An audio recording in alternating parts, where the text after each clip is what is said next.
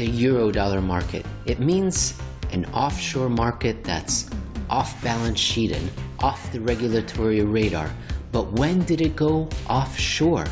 We're going to ask that question of Jeff Snyder, the head of global research for Alhambra Partners, as part of our investigation of the latest Treasury International Capital Report, which is for the month of July, and what it may be telling us about the current state of the global monetary system. But first, we're going to go back in time. Jeff, how far back in time are we going? We're going to go all the way back to almost the first couple years that the Federal Reserve was in existence. We're going to go back to the teens, the 19 teens. Okay, so 1914, I think the Federal Reserve came into existence, or 13? 13 was the law, 14 was the first operation, 15 is when everything got going. And then very quickly, somebody said, it's just human nature. It's human nature. You know, I mean, we try to contain human nature. Don't overdo it. Don't be overly speculative. Maybe we'll save these bubbles. We'll have a Federal Reserve to manage everything. And yet within a few years of this entity being created to try to moderate the vicissitudes of the private banking system, somebody in charge says, why don't we create a system that's sort of out of the way that can do things that we would otherwise not allow? Tell people what these EDGE Act corporations were. Well, first, before we get to the EDGE Act corporations, there were agreement corporations. And before we got to agreement corporations, there was the British mercantile system, which I don't talk about in the article we're featuring here. But really, what one of the Federal Reserve's earliest jobs, not the one that had to do with currency elasticity, was to try to challenge British monetary supremacy, because at that time the United States was becoming the world's economic superpower, and it was widely believed that the U.S. dollar should challenge the British pound in some way, shape, or form as the world's dominant currency.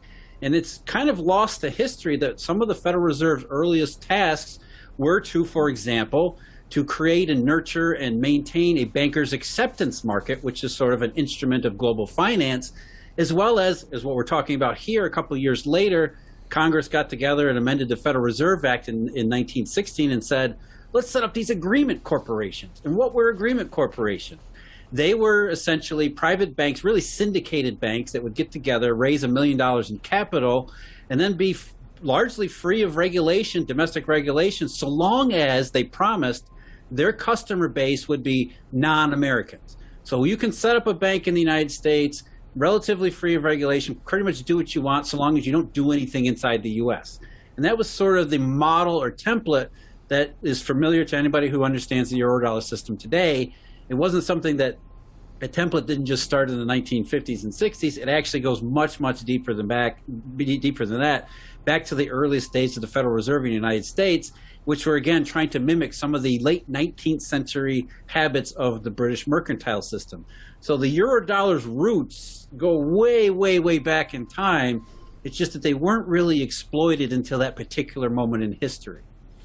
And these EDGE Act corporations, they existed literally outside the boundaries of the United States, here in the Cayman Islands, maybe in Nassau in the Bahamas.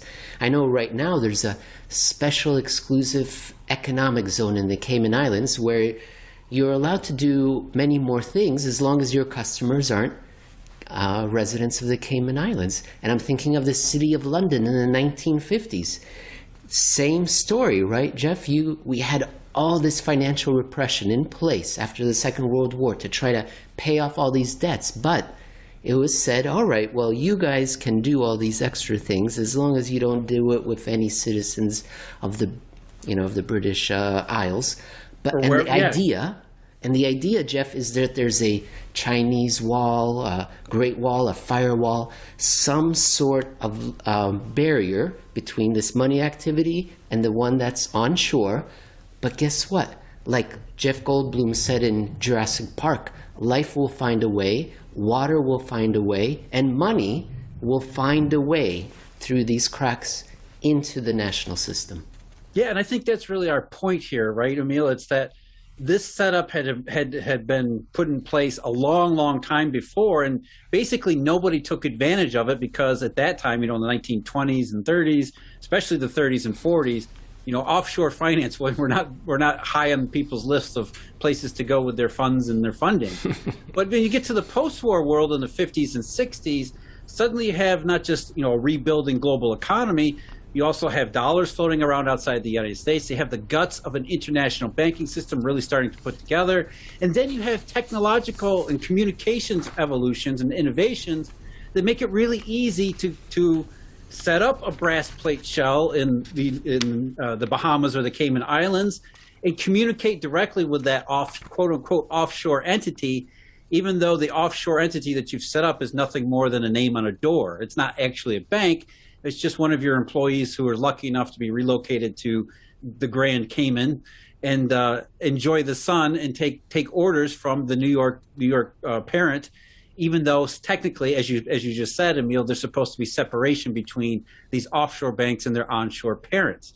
Really, this really is a shell game, essentially, that moving around, trying to get around regulations and to move money and monetary capacities into their most efficient ways. Like rain or wind during a hurricane will always find the weak point in your house. That's really what we're talking about here. Money and finance will find the weak points in the system, and they will always try to exploit it, even if that weak point was set up 50 years beforehand.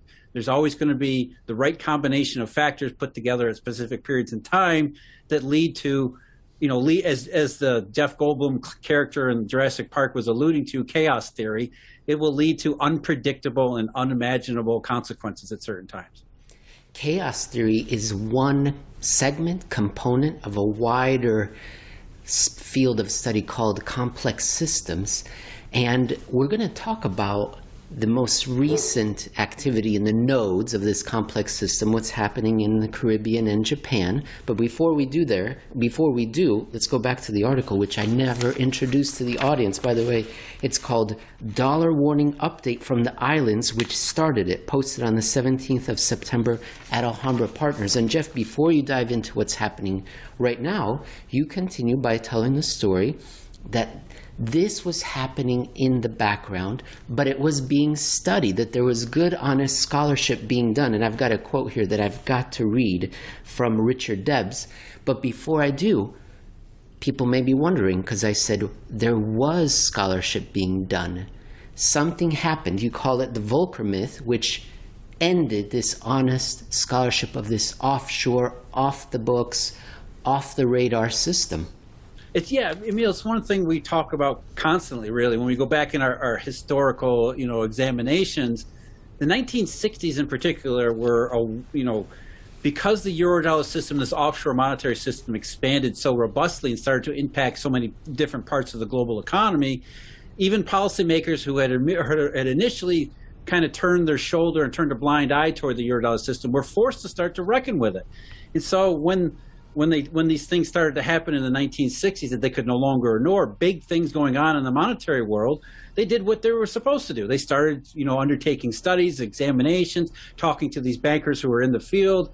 And there was a wealth of scholarship on the Eurodollar offshore money system, especially late 60s throughout maybe the middle to late 70s, where these central bankers took an honest look, economists too, academic economists took an honest look at what was actually going on in the monetary realm and saying, boy, there's a ton of innovation. There's a ton of changes to the way money behaves and what money is.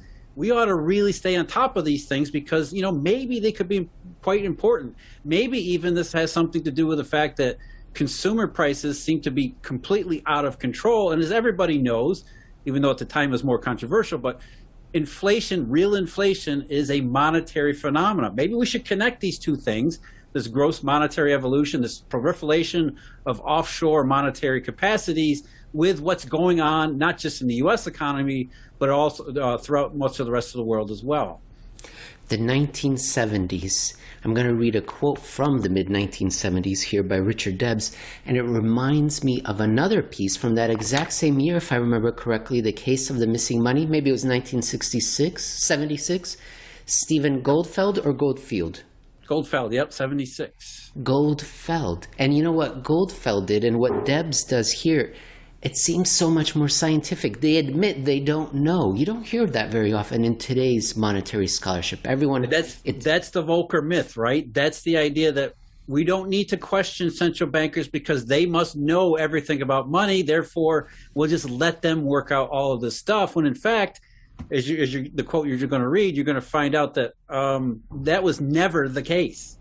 I love it because they say, hey, I looked into this and I don't know. Maybe we need more people looking into it. You don't hear that these days. Okay, here we go. Richard Debs, the Federal Reserve Bank of New York's chief administrative officer at the time.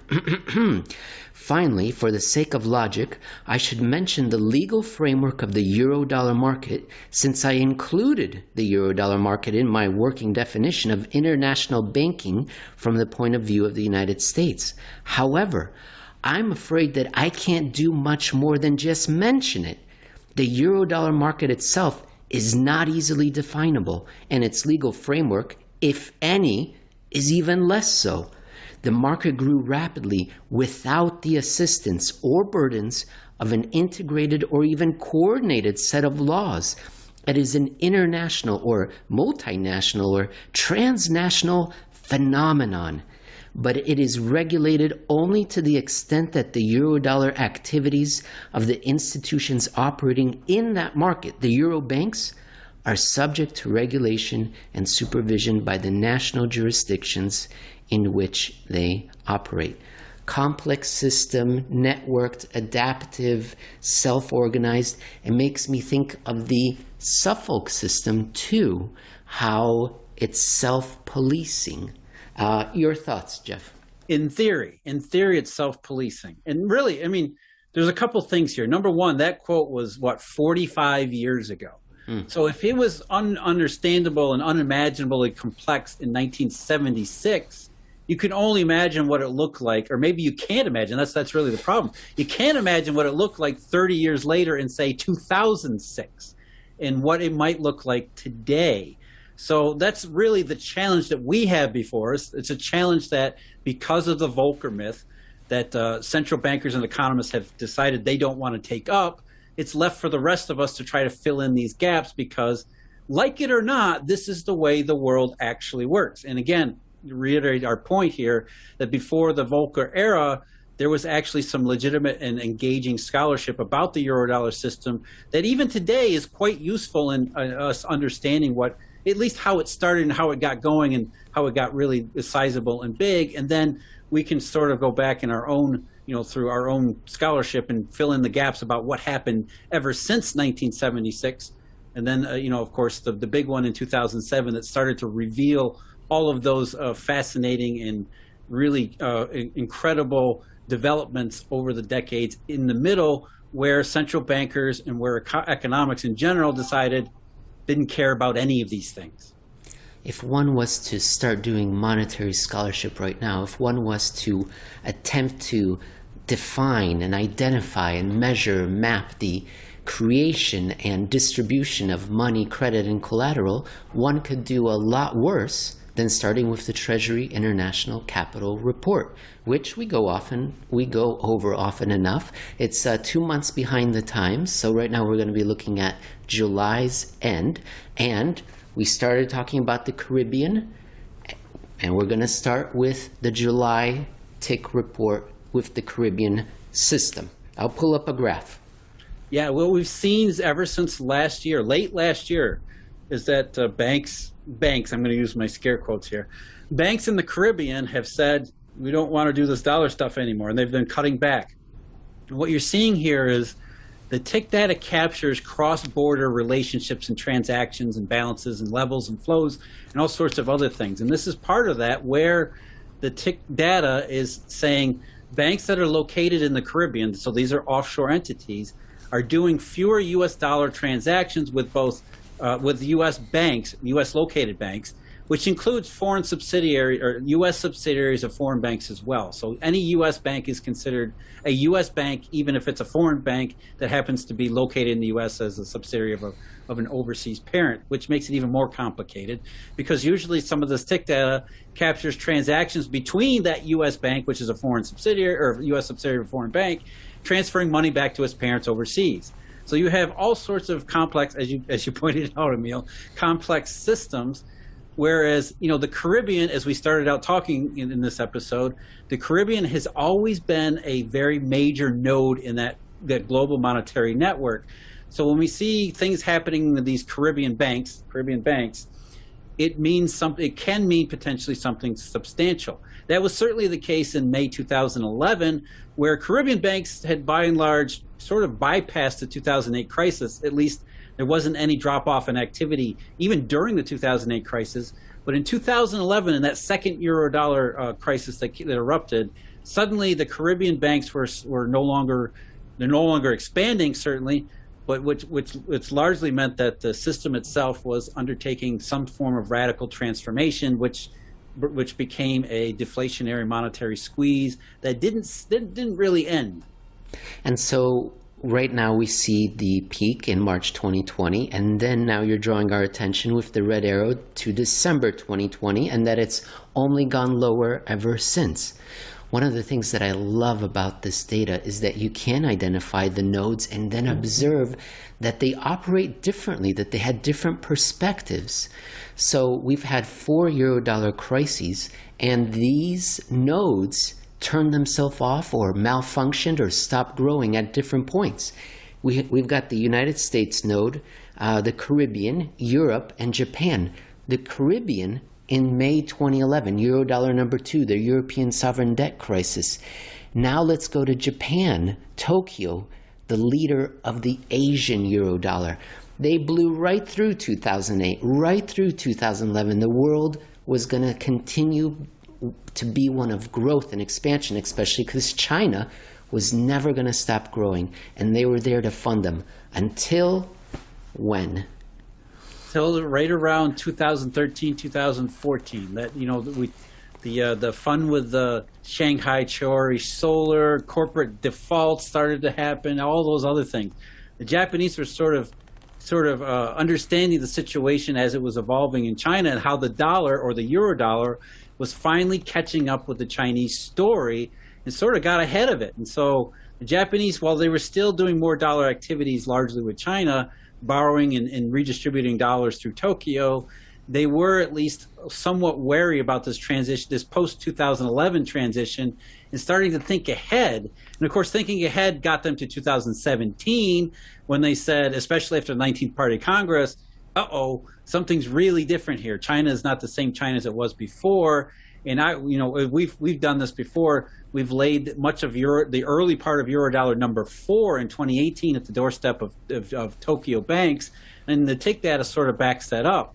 And then so you fast forward to 2020, late 2020, early 2021, and suddenly you see the Japanese banks kind of doing the same thing as the Caribbean banks were doing during this year, which is supposed to be the most reflationary year maybe ever.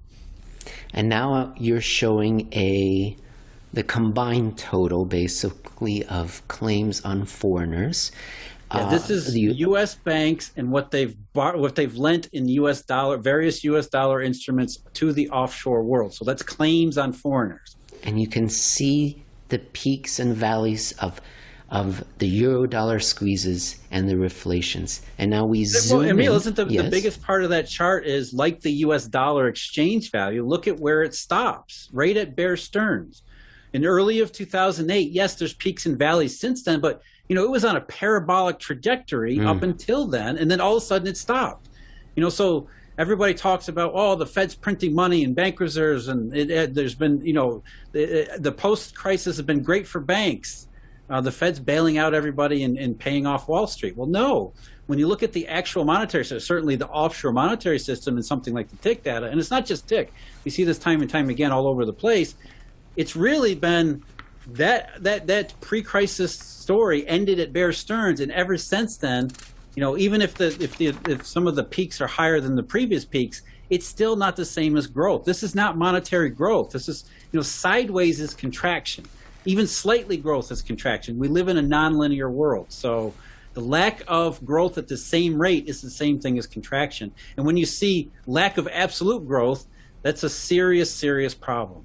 We zoom in on the next graph to the most recent 2 years, and we see that since April 2021, this graph, we're on the downslope of this mountain slope here right now. So it's suggesting not reflation, not recovery, not acceleration, at least by this one measure. It's certainly not a flood of U.S. dollars, as Jay Powell said in 60 Minutes last year, right? And that's, the theme in the mainstream media, so far as that goes, is that there's too much money this year. Reverse repo, there's, 1.3 trillion now at the reverse repo window. So obviously there's too much money, and the world's biggest problem is an inflationary, too much currency situation when, that may be the case of bank reserves, but bank reserves are not functional money. And as we said at the outset here, this offshore stuff has been the basis of, really how things get done in the real economy, the real global economy internationally for more than a century. So for at least the last half century, this is the way it almost exclusively gets done. So this is the money that you need to look at. And it's not, what we're showing you here, the tick data, it's by no means comprehensive either. It's a good slice of what goes on, but it's missing a whole bunch too, because, the Treasury International Capital Report was never set up to tell us about the Eurodollar system. It was really set up to kind of track some of these asset flows that go back and forth, sort of acknowledging in the late 70s that, there's stuff going on offshore. Maybe we want to keep track of some parts of it.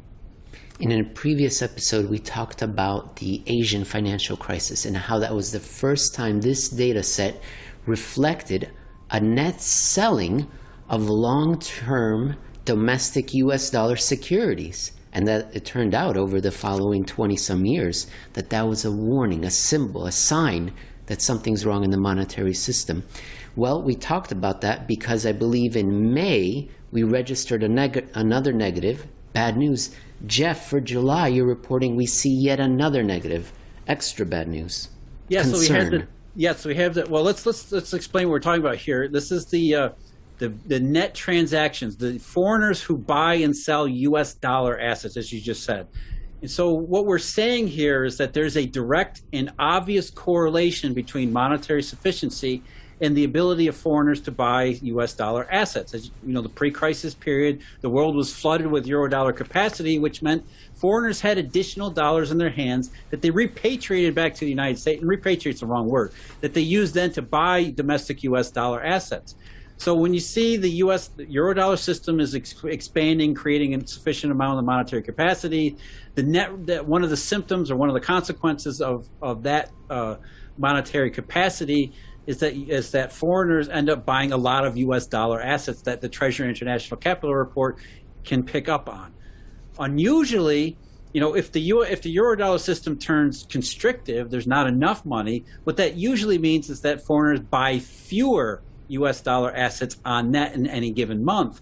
And in more extreme situations, they're actually forced to sell on net U.S. dollar assets. So we're making a couple of assumptions here, which is that when foreigners have to sell U.S. dollar assets, that must mean something is not right. Something's very constrictive in the Eurodollar system. There can't be enough money flowing outside the United States. Otherwise, foreigners would be buying U.S. dollar assets with these Eurodollars they ended up holding. So if they're selling U.S. dollar assets, whether it's public or private entities, that's a warning sign. It's a consistent, reliable, historically established warning sign. As you mentioned, going back to the Asian financial crisis and even before, when the Eurodollar system is creating dollars, foreigners buy U.S. dollar assets. When the Eurodollar system is not creating dollars, foreigners sell U.S. dollar assets, which is what has happened in 2 out of the last 3 months in TIC. So May and July. Which is troubling and concerning, at least something we need to keep our eye on. You raise 3 more items that we need to keep our eye on in a second article, a follow-up, which was also posted at Alhambra Investments on the 17th of September. The title of this one is Practical Remainders and Reminders. Rapid fire, Jeff. Let's go with number 1. you observed something in China, Treasury holdings in China and Belgium, and you compared it to the action of the CNY, the renminbi, the yuan, and you found what? There's usually a pretty good correlation there too. And when dollars are not flowing into China, CNY tends to be weak, which is the other half of the rising dollar. And what we've seen ever since earlier part of this year, treasuries are disappearing from mainland China as well as Belgium as a proxy for Chinese transaction and derivative markets with Euroclear. They've been dropping. Yet, ever since the end of June, CNY has been not perfectly, but is traded in a very narrow sideways range, which contradiction sort of with what we're seeing in the tick data, which kind of suggests some monkey business going on in the money business, stealth transactions, PBOC, that kind of stuff. So tick data says CNY should probably be weaker than it is, and it's not. It's in fact almost going perfectly sideways. Point number 2, there's a blip on the radar screen, this time coming from private net activity as reported about US dollar corporates. So we see a negative for the first time since last December. Tick shows a sharp drop, meaning on net, more corporate securities were sold than bought. Yeah, and this is corporate bonds, not equities. So, but the corporate part of the Eurodollar story was a big part of Eurodollar number 4 for collateral reasons, junk bonds, all those kinds of Euro bonds, things like that. So, we knew that Eurodollar number 4 was starting to get serious because of the collateral element to it that, hurting people in the treasuries and T-bills and stuff like that because of the foreign rejection of US dollar corporate assets during late 2018 and into 2019. Now, that turned positive last year where foreigners started to buy up a lot of U.S. corporate bonds again, which is consistent with the idea, hey, the pandemic's behind us. There's a lot of growth potential if we believe in central bankers and economists. So let's buy U.S. corporate bonds again. And so that happened late last year into early this year up until around, the middle part of the year where some of that buying appetite kind of fell off. And then for the month of July, we have now a negative for the first time since last year, which is not nothing. It's not potentially nothing huge, but it's one of those things you put in the back of your mind, put it on the back burner and say, we might want to have to revisit this down the road because potentially it could signal, not just for collateral, but just for general purposes, that something is, some risk aversion has developed, some serious risk aversion has developed offshore. Our final blip on our monetary radar screen comes from the official sector, where if they're buying long-term debt securities, that suggests the Eurodollar system is growing. If they're selling, it could mean that they're trying to send a message to Uncle Sam to stop its profligate ways, or there's a currency Pearl Harbor in the making, or maybe they need to subsidize their local banking systems with the dollars they do have, and they're selling them on net, the Treasury securities. So those are some of our possibilities. What did we see in July from the official sector? Yeah, they don't really sell because they hate Uncle Sam, do they? What? The official sector tends to sell U.S. Treasury securities when they have no other option. And it has nothing to do with Uncle Sam. It has everything to do with these offshore monetary conditions. And so, especially going back to 2012 and really Eurodollar number 3, 2014, the official sector, largely the Chinese, but not always the Chinese, they end up selling treasuries to try to fill in their Eurodollar hole. So when we see the official sector sort of, start to sell, especially U.S. Treasury assets, it's another signal that they're starting to get worried about because they're acting upon what they see as U.S. dollar inadequacies in their local jurisdictions. And what we've seen over the last couple months is that there was reflation in that sort of trend. U.S. Foreign official sectors were buying U.S. Treasuries on net earlier this year, which was sort of reflationary. I know it's backwards from the official story where they're supposed to be selling when they're buying and they buy when they sell and all that stuff. So they was buying by the official sector when U.S. Treasury bonds were selling off in January and February because that meant both of those things actually meant reflationary conditions, more dollars, or at least less of a constrictive offshore environment. But ever since the middle of this year, consistent with pretty much everything we've been talking about, suddenly the official sector is starting to sell a little bit more than they're buying, which is indicative of not crisis level trouble, but things moving in the wrong direction, the deflationary direction, an indication that the Eurodollar offshore system is experiencing a little bit more trouble than not. In part 2 of this episode, we're going to talk about the biggest news in macro, not Evergrande, but that Fed's taper, which rhymes with paper. And we're going to look to a monetary measure, swaps, to see if what they thought of this. Swaps rhyme with flop. So that's the clue. Come right back. The swap flop. Is it the reaction of the market to the Fed paper taper? My name's Emil Kalinowski. I'm not a poet. I wanted to be one, but I can't rhyme. As you can see, I'm joined by Jeff Snyder, a monetary poet who's going to rhyme couplets and sonnets for us, and he does daily at the Alhambra Investments blog. This particular blog post is called Hey Jay, maybe check the swaps before committing to taper, September 22nd. Jeff, we're going to go back in time to September 2013, the last time swaps turned positive. Shouldn't they always be positive? Tell us the story. That's really a good question, isn't it? Because maybe people don't know this, but before the 2008 crisis, it was widely believed that swap spreads could never be negative. And not that they shouldn't be negative, that they couldn't be negative. Now, there was an episode in the late 90s in Japan where swap spreads were negative over there. We won't get into that because, it's sort of a far afield, although it's interesting enough, it goes along with what we're saying. But again, before we got to the 2008 crisis, the 2008 crisis really broke a lot of assumptions and really changed a lot of how people think, even though maybe they don't know exactly what they should think about some of these things afterward. But at least it challenged a lot of long-standing perceptions, including in the swap market, which was that you could never have a negative swap spread. And I remember at the time when this happened, there were rumors, probably apocryphal stories about how traders couldn't even input a negative swap spread in their trading software because the computer program wouldn't accept a negative swap spread input. That's probably not true, but it goes to it shows that there was this persistent ideology that a swap spread couldn't be negative. It reminds me a little bit of Y2K. The systems weren't built to turn to 2000. I don't even remember what it was all about, Jeff, but I do know that I think Y2K can still happen. All right, Jeff.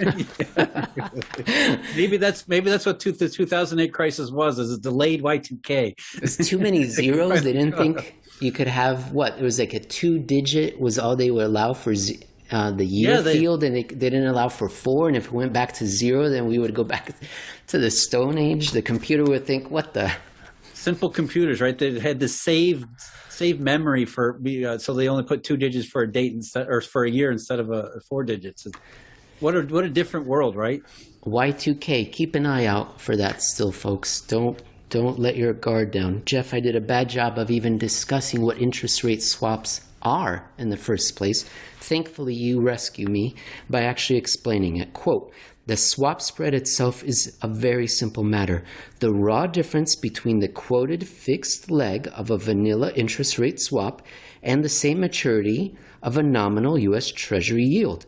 By all textbook accounts, the former would never be less than the latter, because if that ever happened, this would seem to suggest that the market pricing for the U.S. government as riskier than the financial counterparty on the floating side of the swap. Oh, and then here's I wrote funny, and I said I had to read this. For this mainstream approach, such financial products are always analyzed through this improper lens of generic credit risk. Throw that nonsense out the window.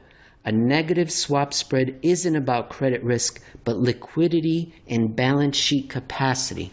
Educate us. Yeah, there's a little bit to unpack there. And let's start with the fact that, maybe most people are not familiar with interest rate swaps, or maybe they've heard about them in, graduate school or something like that. But these are not, some niche product that only a few people use, and it's, they're calculating the back room in some back room somewhere in the dark.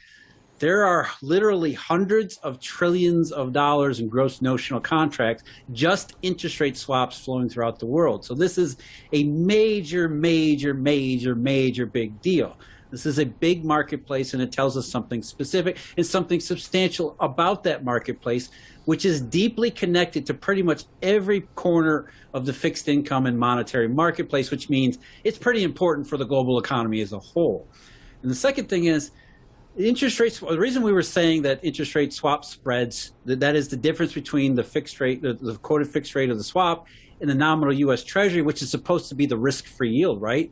So if the swap, the fixed leg of the swap spread is yielding less than the same maturity U.S. Treasury, that's why we said that the market, it was thought before the crisis, you could never have a negative swap spread because, as Alan Greenspan said many times in the middle 2000s, interest rates like that are not supposed to be independent. They're supposed to build up off of the risk-free rate, which is the U.S. Treasury rate. And so if the swap rate is less than the Treasury rate, what the hell are we even talking about? Does that mean that the swap market is saying the U.S. government is suddenly a larger credit risk than the financial institution on the other side of the swap? That's what it's. If you look at it from the textbook approach, that's kind of what it says. And that's why up until this happened in October 2008, it was believed you would never see a negative swap spread at all because this upends pretty much everything you're taught in the economics textbook, which is kind of helpful in a way that it actually happened. Balance sheet capacity. Okay, so it's not what it is as explained to us in the textbook. What it is, the interest rate swap, is a tool, a method so as to construct your balance sheet so as to meet the regulatory requirements while expanding and managing risk and making money. And so tell us where to go from there. Once the balance sheets stopped growing, then this is when the negatives started appearing in the interest rate swap spread. Yeah, look, if we're looking at the United States government being priced, and look at, this is October, November 2008. So this is the last thing you would expect during a really deep financial crisis, right? That the market is saying, hey, these banks that are giving out all these swaps, they're less risky than the U.S. government. So already, you've got alarm bells ringing in your head that this is all upside down. This is all backwards. We've got this all wrong here. This cannot be about a risk-free rate. It can't be about credit risk of whatever, or it can't be about credit risk of the U.S. government versus financial institutions. Because in October and November 2008, the one thing that was most questionable was the credit worthiness of financial institutions. So how can we have this negative swap spread? What does it really mean? So let's break it down into small e economic components, just simple supply and demand. And prices, right? Because a yield is really the other side of a price. And so you have a financial instrument's price that is saying that this interest rate swap is more valuable than a U.S. Treasury. But why is that? And it's simply because somebody out there in the financial system has to pay an extraordinary premium to get somebody to take the other side of the interest rate swap. And that premium is so large that they're willing to yield less than they could get on a U.S. government bond, which means that they're so desperate to do this, they're willing to essentially way, way, way overpay for what they're getting. So that's an indication of, if they're having to way overpay and pay this exorbitant premium to engage in a swap, number one, there's got to be a reason for the demand for the swap. But on the other side of the coin, the other side of the swap, it also means that dealers, the financial entities that are actually writing these contracts, they increasingly need to be paid that exorbitant premium in order to engage in that derivative transaction. So it's an indication that dealers are risk averse or balance sheet capacity constrained, whatever the case may be, and both those things actually go together. That must be the reason why these swap spreads, or not the swaps, the interest rate swap prices are so out of whack that it creates a negative swap spread imbalance. Balance sheet capacity constraints. That's the key. And I don't think we go over. Oh, I read your article where you talked about it in last week's Real Clear Markets essay. That balance sheet capacity is the modern money. That's what it is. And in part one of this show, we were talking about the exponential growth of U.S. bank claims on foreigners. Exponential up until 2008. Same thing if you look at the BIS cross-border claims, exponential growth. Same thing if you look at individual banks and you look at their total asset size, exponential growth until 2008, meaning they had been conditioned for a generation or two or more that, yes, these interest rate swaps are going to take up some capacity, some space on our precious balance sheet. But guess what? Our balance sheet isn't static. It's growing. Therefore, the cost will be managed over time. And the longer the swap, the more space it needs to take up. But guess what? We know we're growing at an exponential pace. Therefore, we can manage to take on this risk. Then comes 2008. Isn't it, all of these things are consistently telling you the same thing, right? We have real world market prices, we have data, we have bank reports and everything else, and they all show the same thing, which is, as you just described really well, you have exponential growth, but exponential money growth means balance sheet capacities are they're very fluid and flexible and efficient. Banks can do whatever they want. And then all of a sudden you have this, this little crisis in 2008. And suddenly you have all of these things going haywire, including a negative swap spread, which shows up, which suggests exactly that same thing, that balance sheet dynamics are no longer what they used to be. Now, the real issue here, the reason we're still talking about this so many years later, is that the swap spread, like we just said in the previous episode about tick data, the swap spread never normalized. It never went back to the way it was. Au contraire, my friend. It did normalize. It didn't normalize. It went positive. That's not normal. That was only the first step to normalization. Well, swap spreads on 30-year Treasury swaps. Oh, my gosh. Spread on 30-year Treasury swaps turned positive by Min Zhang, July 5th, 2013, for the first Wall Street Journal. For the first time in more than 4 years, a quirky gauge of investors' expectations for interest rates has changed course. The latest signal that the U.S. markets are normalizing after the 2008 financial crisis. They never normalized. See, a pre-crisis swap spread was something like, in a 30-year, was something like 50, 60 basis points. So the fact that they had been negative for year after year after year after the crisis was already, like we said, the balance sheet capacity and market was paying premiums. But they only got to just slightly positive in the middle of 2013, which if you extrapolated forward, as Ben Bernanke was doing in his taper drama, everybody expected that this would just normalize, that the swap spreads would go back to where they were in the pre-crisis era, because everything had, 4 QEs had finally proved to be enough monetary accommodation to fix the problem. But along comes the rest of Eurodollar number 3, or the beginning of Eurodollar number 3, late in 2013, and we haven't really seen a positive 30-year swap spread since.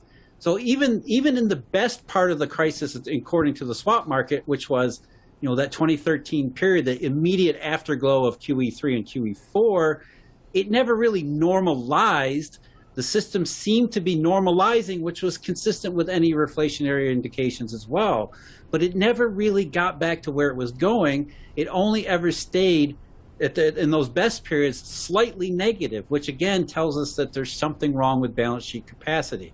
And what we see is that these ups and downs in compressing and decompressing swap spreads correlate very nicely and very neatly with all our other Eurodollar indications that tell us about tightness or less tightness in money, whether it's reflation or not reflation.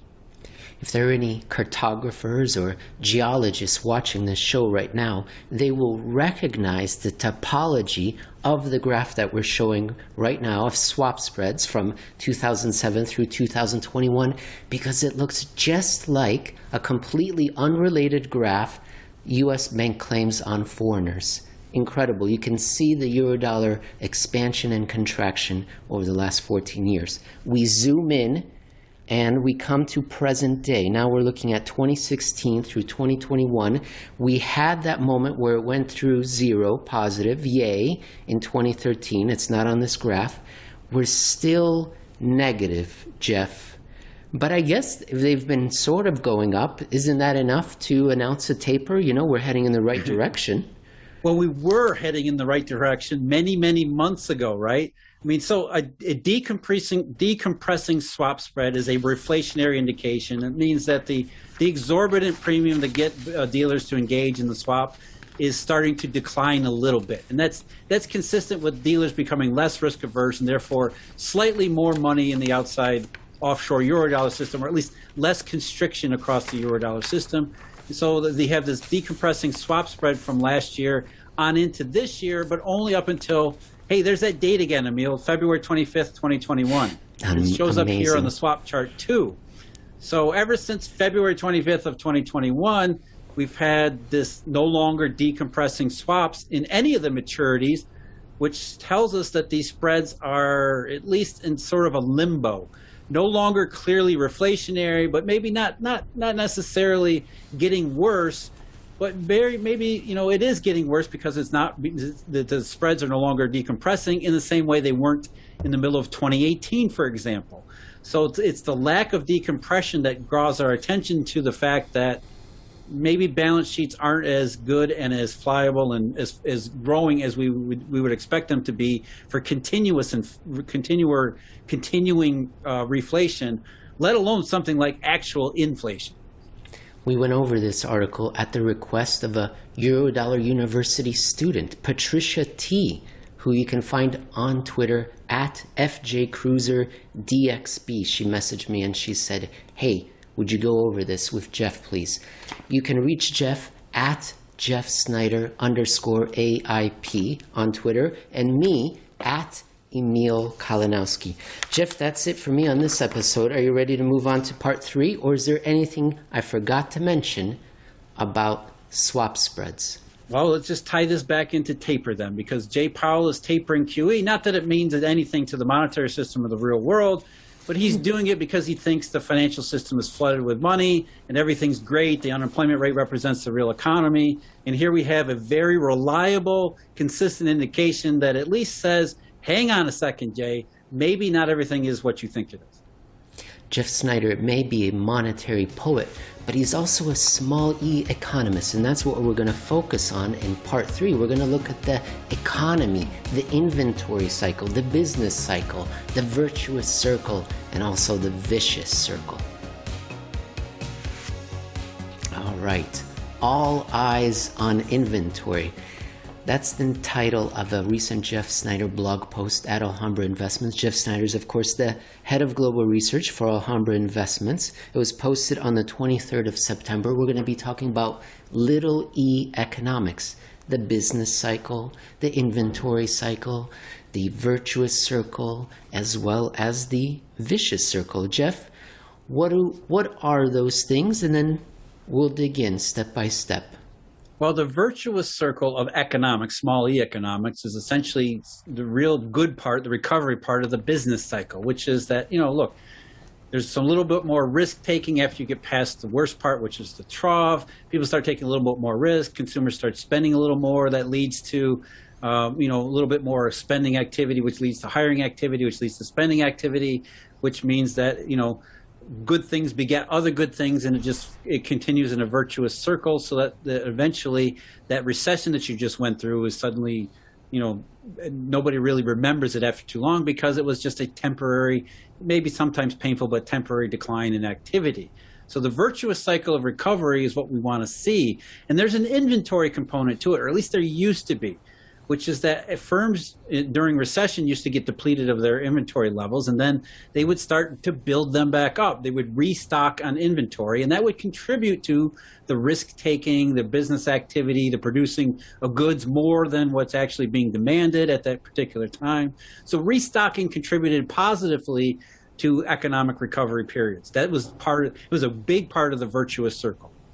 And it would take place along the supply chain. It would start at the retailers, then move to the wholesalers, and then eventually the producers. And along the way, depending on the kind of cycle we were in, it could create a lot of good things, employment, investment, or unemployment and bankruptcy. So it was very important. You said right. That's the other side of the business cycle, right? Going into the recession and contraction, and that's the kind of the opposite. So, retailers, wholesalers, even manufacturers, they all hold the various levels of inventory, and then retailers are obviously situated the closest to end user demand or economic demand and all that stuff. So, if retailers start to see a sag in their sales, they've got inventory coming in to try to meet a constant or consistent level of demand. And suddenly if demand goes soft, inventory starts to pile up on the retailers. Now, retailers might look at that and say, well, this is just a little soft patch. We're not going to worry too much about it.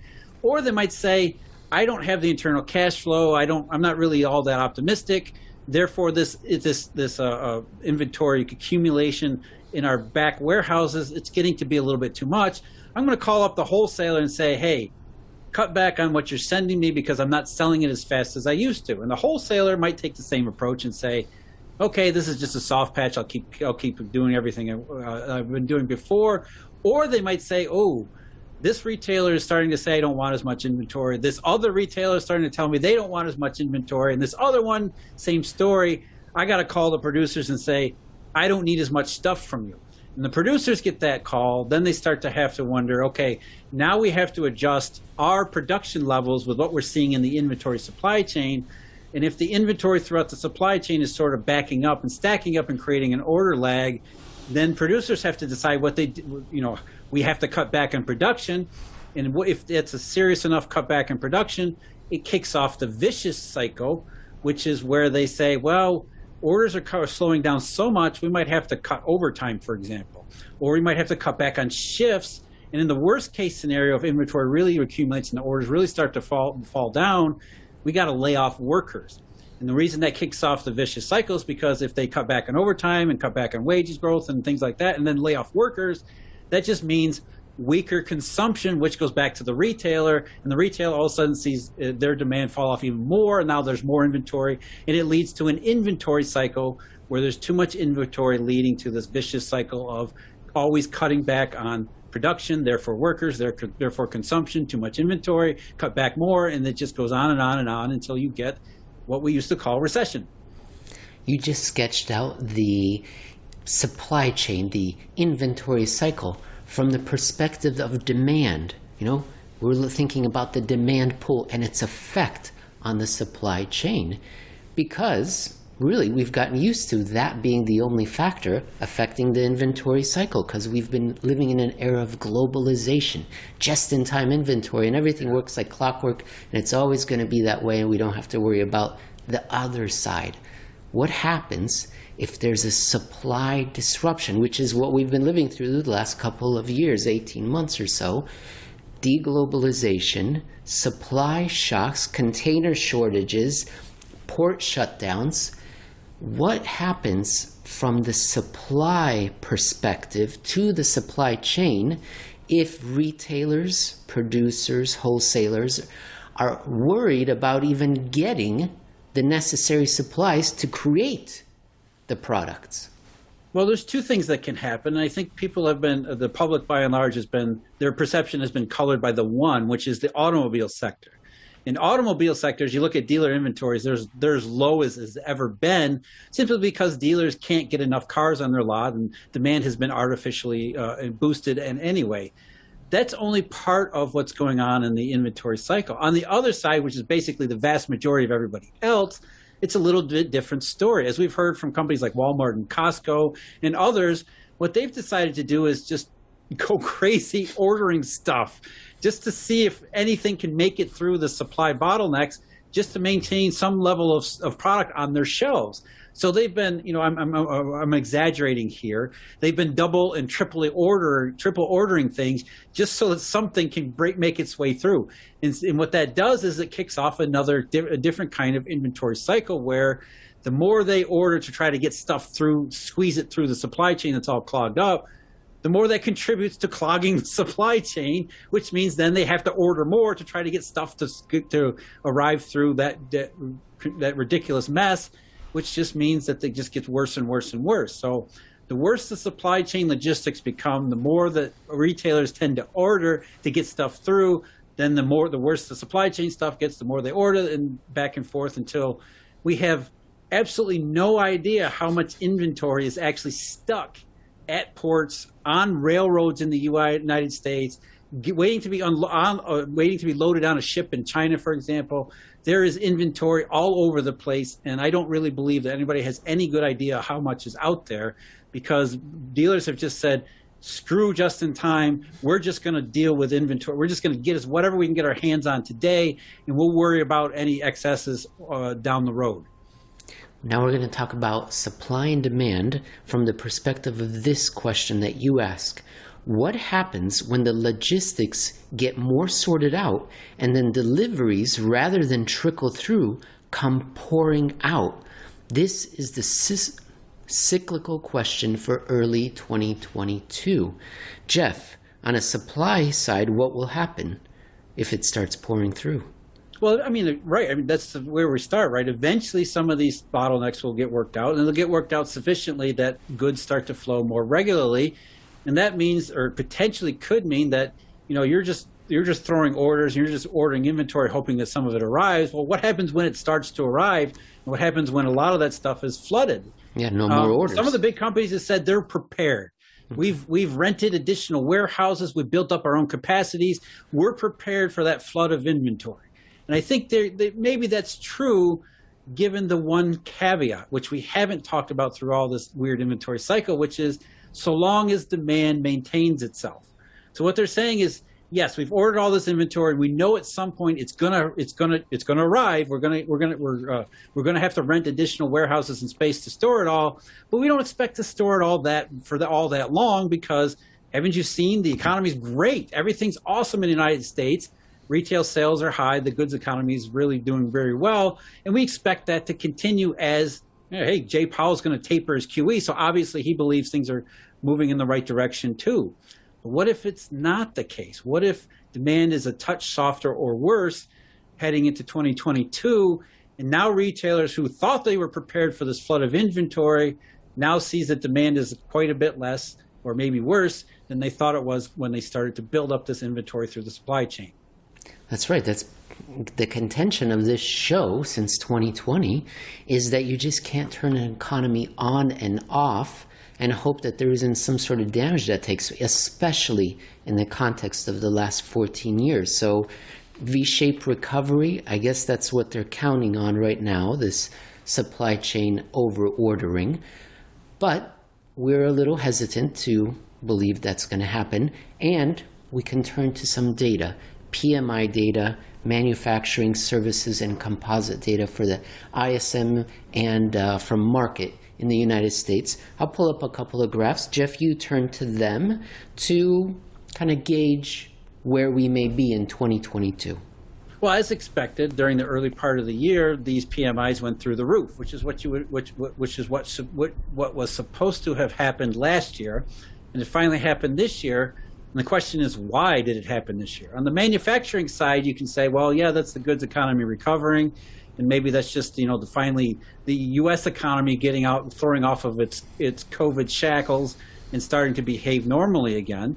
But it may also be because simple recovery boosted by, you know, sort of the artificiality of Uncle Sam's depositing checks in Americans' accounts.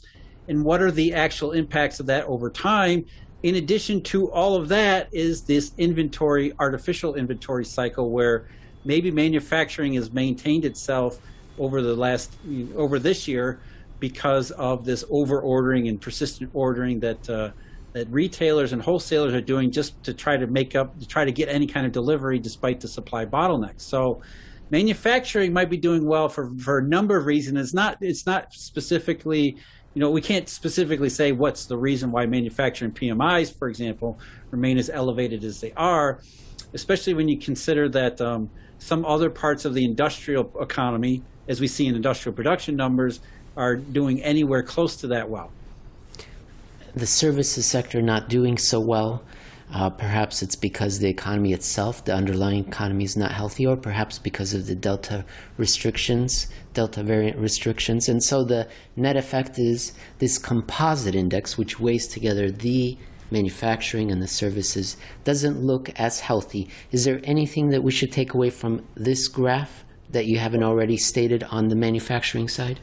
I think that, you know, there's a couple things here. If you take the PMIs literally, and you can see there's a very good correlation with quarterly GDP growth.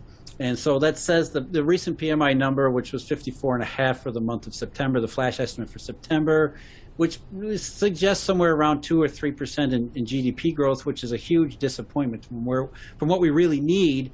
And that really raises questions about what's going on here. Obviously, we've hit a soft spot.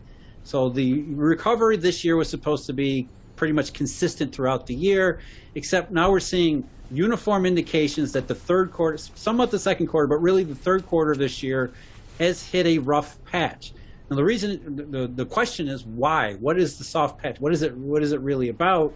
You raised the one possibility is it's nothing more than overreaction to the Delta variant and some reimposition of pandemic fighting measures across various parts of the U.S. as well as around the rest of the world. And maybe that accounts for why manufacturing PMIs remain high, but services PMIs have fallen more because service sector is impacted more by pandemic level restrictions. But it also may be that something more fundamental. Again, the manufacturing PMIs might be high because of this over-ordering in the supply chain that continues as supply bottlenecks continue to be a severe problem throughout that supply chain. But at the same time, it may be more fundamental problems in demand because maybe all of that government helicopter money earlier this year doesn't actually create much more than that short-run impact, a short-run level of artificiality that eventually wears off. So maybe it's Delta variant in the third quarter, but maybe it's just the other side of Uncle Sam's nickels, and we're starting to see less and less impact of that. And it makes sense that would happen in the service sector versus the manufacturing sector because manufacturing is robust for other reasons other than demand and user demand anyway, and that the services are being impacted because the economy post-helicopter maybe doesn't look as all that awesome and robust as it was supposed to. Because remember, economic theory, capital economic theory says government spending and government activities is stimulus, which means it has a multiplier effect. So it's not just the amount that you pour into the economy in that particular time, but it's supposed to last more than just that immediate time period when you're actually doing it. Jeff, that's it from me. Is there anything that we didn't cover that you wanted to tell the audience? No, again, this is sort of our underlying taper story. Jay Powell, again, taper doesn't really matter. The QE is all just smoke and mirrors. But Jay Powell is trying to project confidence in this growing economy and growing recovery story by saying, we're so confident in the unemployment rate version of the economy that we're going to cut back on our monetary policy. And so there are other examples we talked about in the previous episode, swap spreads and the liquidity monetary side, which are they're not consistent with that story. Now here we have this inventory potential inventory cycle that's overhanging, that is going to come, it's going to happen, it's going to come out to the other side of it at some point late this year, early next year. And is it going to be the robust demand story where retailers are really ready for the inventory overhang and have no trouble absorbing it? Or will it be the soft patch that we're seeing in the third quarter continues into the fourth quarter, maybe into next year, and then we have an old-fashioned 20th century inventory cycle contributing to the overall economic picture, which will be very different than the one that Jay Powell is imagining for his tapering. I think I've got an idea what I'm going to ask David to draw for the show. I think I'm going to have Jay Powell, maybe in an open convertible Cadillac, thinking he's going to get a ticker tape parade, normalization, recovery, except it's more of like a toilet paper roll hitting him in the head and bouncing off or something. Or boxes of inventory just piling into his car. I don't want to hurt him. Just a gentle toilet paper off the head. Jeff, I loved it, as I do every week. I hope you did as well, and I'll talk to you next week. All right, take care, Emil.